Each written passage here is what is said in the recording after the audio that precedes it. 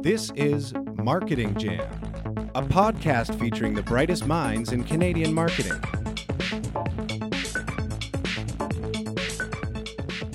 Hi there, welcome to Marketing Jam. I'm your host, Darian Kovacs. The following interview is part of a series of interviews recorded at the Canadian Internet Marketing Conference in beautiful Squamish, BC, where we had the chance to talk to some of the leaders in digital marketing and technology from Canada and around the world. Hope you enjoy the conversation. Hey, welcome to Marketing Jam. I'm Shahid, and this is Ollie Gardner. He's the co-founder of Unbounce, which Unbounce, if you're into marketing and you have a website, you probably know or should know about it. But why don't you tell our audience about what Unbounce is? Absolutely. Well, it's a conversion platform for marketers. Primary kind of free products in it. You got landing pages for your marketing campaigns, and then we also launched pop-ups and sticky bars, to put some tools on your website as well. Yeah. So cover both sides. Right, and this is kind of at the heart of content marketing. Would you agree with that or not? No, it's more, you might be using it for that. I mean, landing pages are just for campaigns, so it might be doing PPC campaigns, or it could be email, whatever it is. Yeah. And maybe what you're doing is content. But it's all about converting. Ebooks or whatever, it might be what you give away, but it's more about creating that focused experience. Yeah, okay. So I read somewhere that you were, and I bring up content marketing because obviously the talk that you did here at CIMC 2018 is about content marketing being broken. And I didn't hear too much of it because I was up here talking to somebody else, but I'd like to hear what you mean by that. And because I read that you're one of the first guys into the content marketing game. I don't know if you agree with that, but why is it broken? My talk actually changed at the last minute. Did? Okay. To data-driven design, but we can talk about both though, because that content marketing talk is my next talk I'm working on. Okay. But I think content marketing is broken because we start from the wrong place. It's, we need an ebook, or we should do a webinar. It's not done for the right reason. So the approach I want to take now is taking the content. Like, say you have a microsite for a landing page course. We have a landing page course. Instead of just creating content for the sake of we need this content, I just step back and think of it from because content marketing is great for, I did a massive experiment at the start of this year to try and put our product in our content more, because historically we've never talked about our product. It was very soft sell, which is very common in content marketing, right? You're describing how to solve the problem rather than pushing your product. But I wanted to see if I could fuse the product in there more. So I ran a 30-day experiment where my goal was to write 30 blog posts in 30 days in January. I managed 20, but it was like 37,000 words. It was a massive experiment, and very eye-opening, because digging into the data, our content converts to people who sign up for Unbounce at 0.3%. I was like, that's terrible. Why is that? And so I reached out to some other people, same thing, or worse, because Andy Crestodina from Orbit Media, he describes it best. Like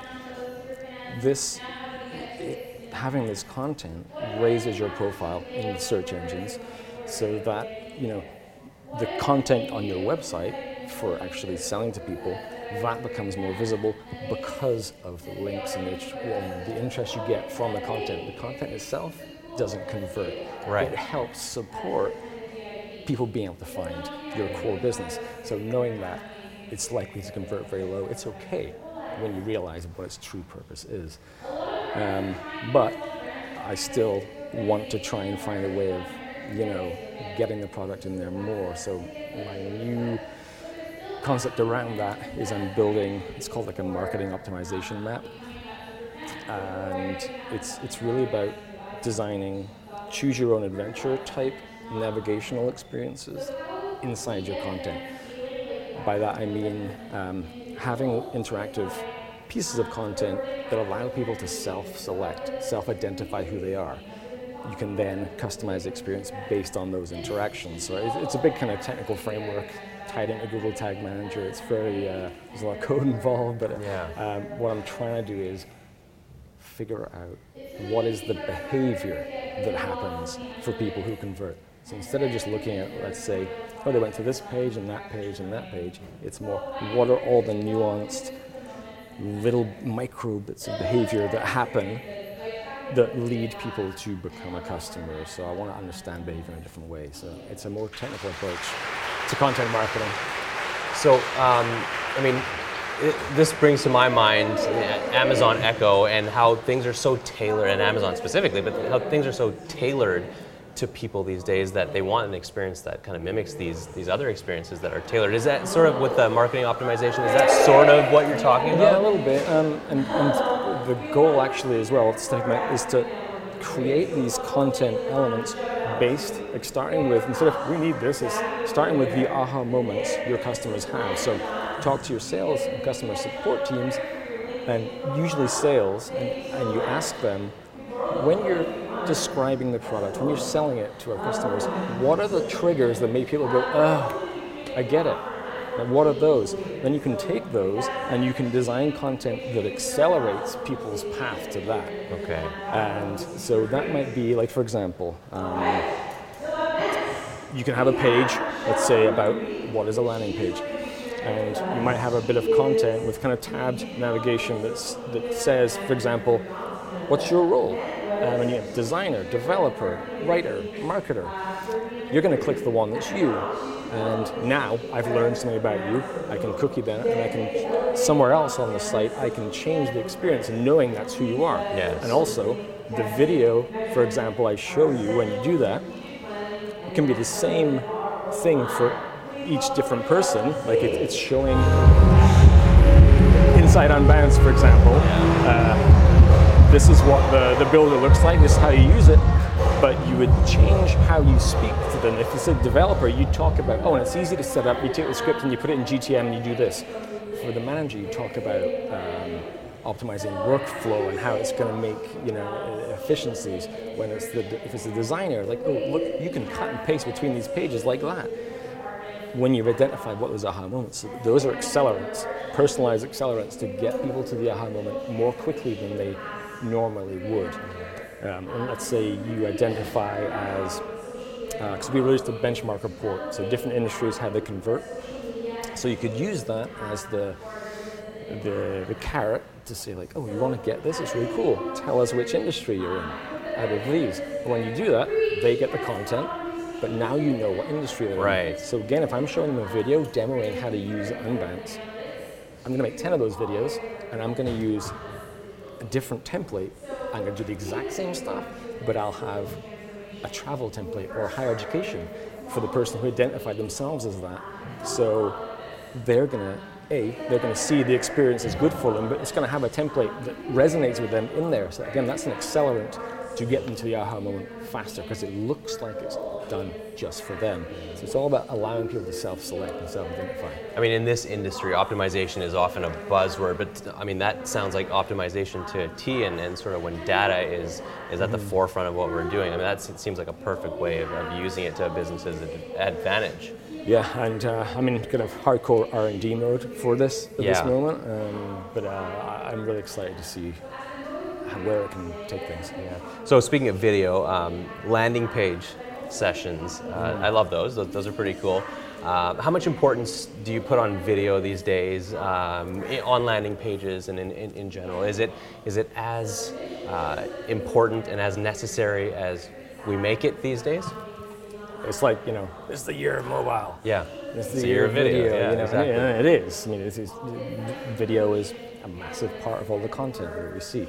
So it is necessary, but it's also how do you use it, right? That's the bit that we all know we should, but how to use it is the more complicated part. So some of those things I was talking about, how using it to personalize the experience better.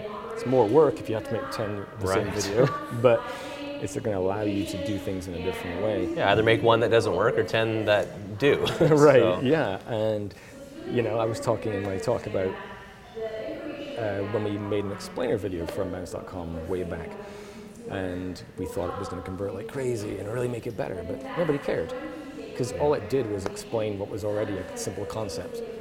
And so it actually lost in the test. There's no aha there. No, it's just like, yeah, get on with it. You tell me stuff I already know from your headline. Yeah. So that's, an example of doing it wrong. Now, I forgot to mention this on stage, I'm not dissing explainer videos. They can be great. unless you do it for the wrong reason. We did it because everyone else was doing it. Yeah. It was trendy. We didn't do it because we'd had an insight that, oh, they need to know this. We just wrote a script, filmed this thing, and it was terrible. So you have to be doing it for the right reason. Don't just do video because you got to do video. Uncover a problem that needs to be solved through that medium. Right.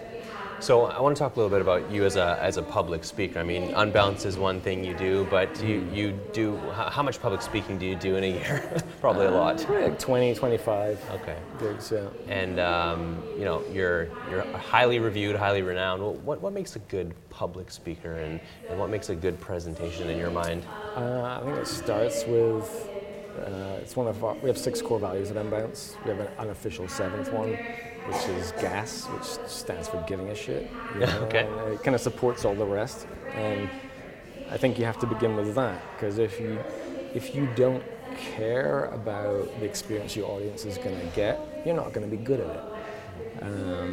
You know, I'm pretty obsessive, so when I started speaking, I just read tons of books, watched TED Talks every day to just try and, you know, see what was good, and I obsess over the design of my slides. So I think it's everything. You gotta have great slides. You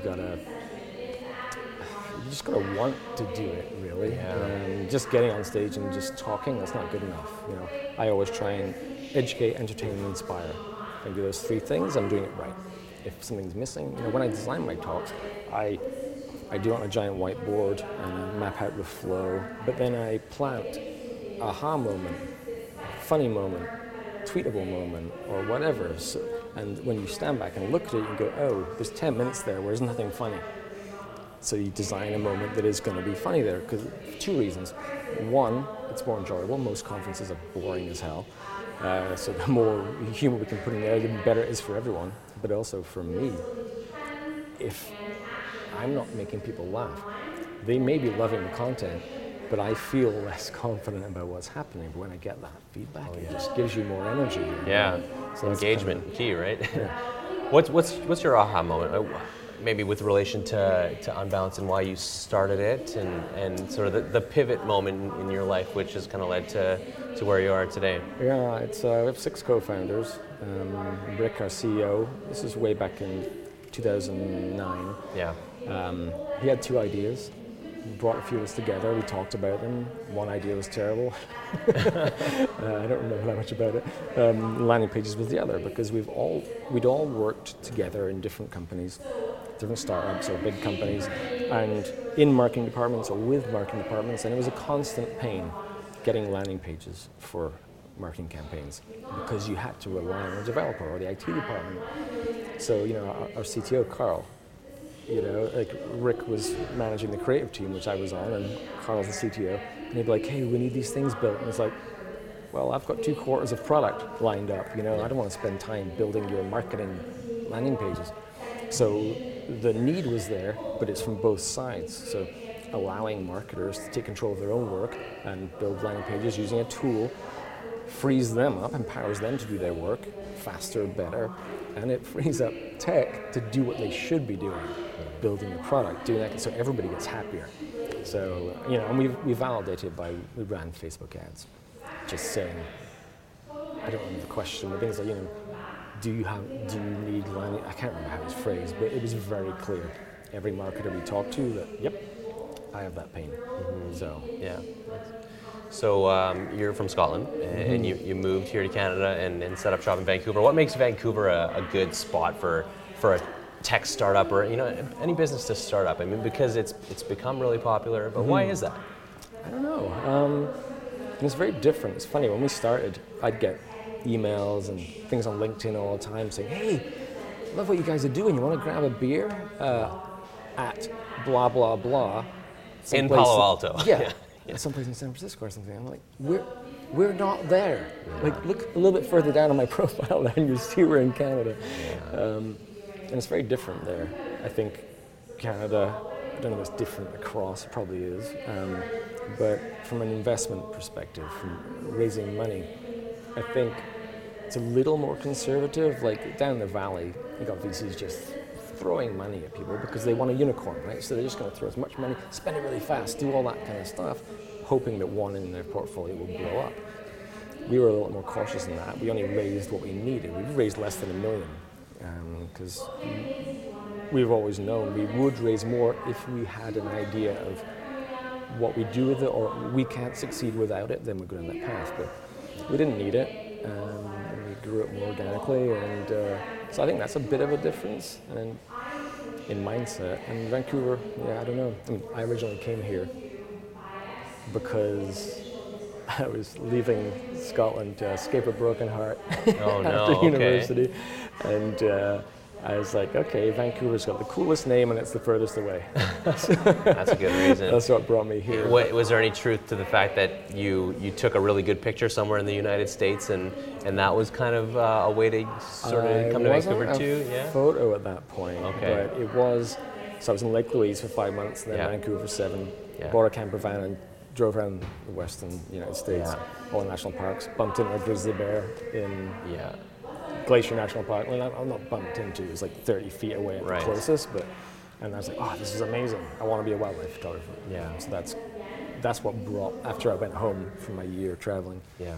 I was like, okay, I got to move to Canada. Yeah. So that's a big reason why I came back over. Do you still take wildlife photography and landscapes? Is that a big part of your life? It's my biggest passion, but I don't get to do it very often. Yeah. You know, when we started the company, I hung up my camera for 5 years. Yeah. Because I don't shoot locally, even though it's stunning here. I like to go somewhere else on a road trip, miles away or something.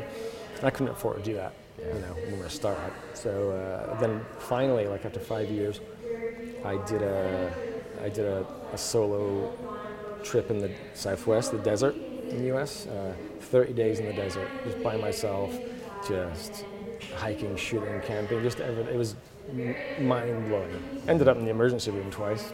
It wasn't the bison, was it? So my favorite picture I've seen on your website is the bison. It seems like it's charging at you. Maybe we'll put it up on the screen right now, but can you tell me what the situation was there and if that's how you ended up in the emergency room? No, that was actually in Yellowstone, which is probably my favorite place on Earth.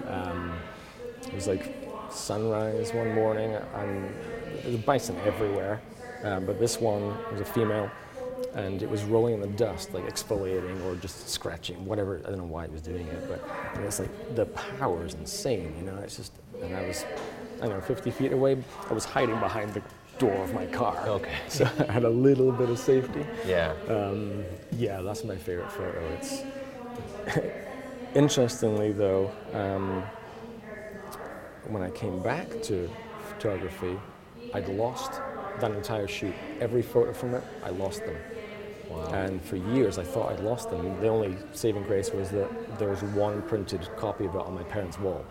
So I was like, I'm okay with losing it because at least it's there. Yeah. But then I found it. It was on this old drive, buried so deeply. It took me so long to find it, and I couldn't believe it when I found them. But I have a bit of a history of bison. I've almost been gored 3 times.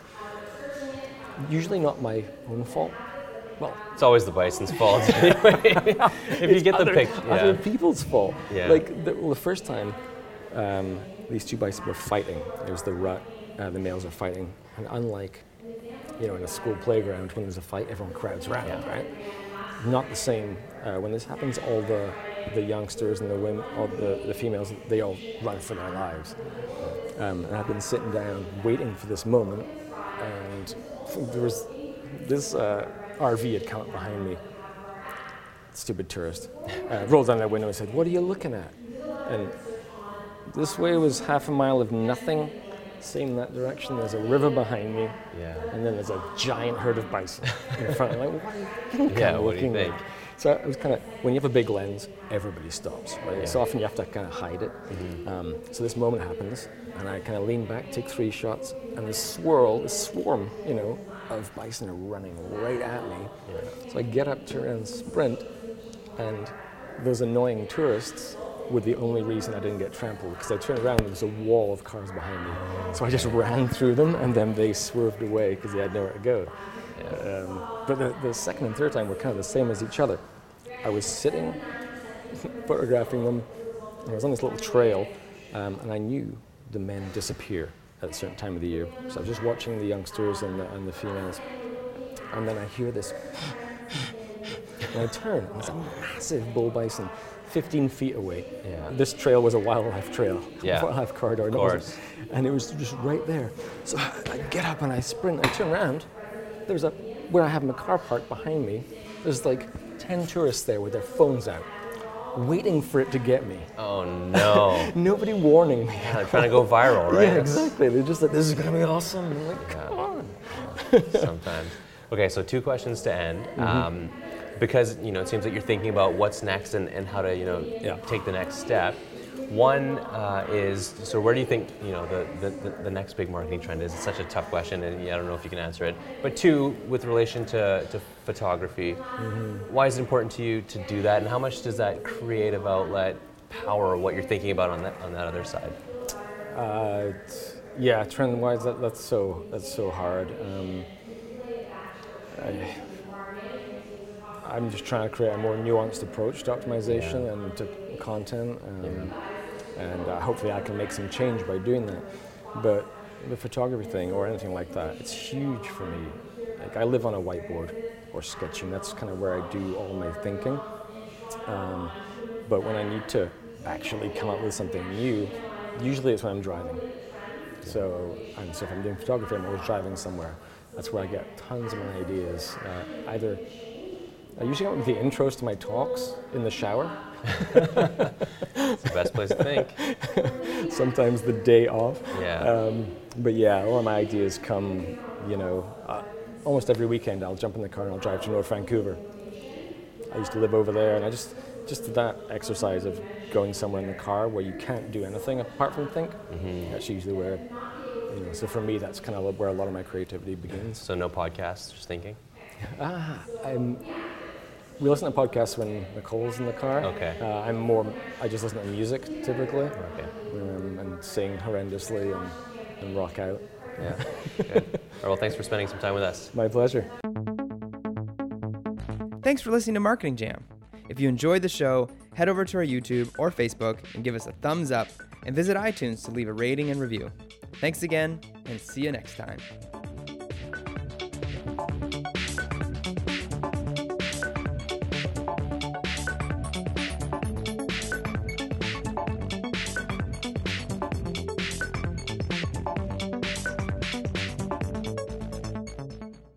This is the story of the one. As head of maintenance at a concert hall, he knows the show must always go on. That's why he works behind the scenes, ensuring every light is working, the HVAC is humming, and his facility shines. With Grainger's supplies and solutions for every challenge he faces, plus 24/7 customer support, his venue never misses a beat. Call quickgrainger.com or just stop by. Grainger, for the ones who get it done.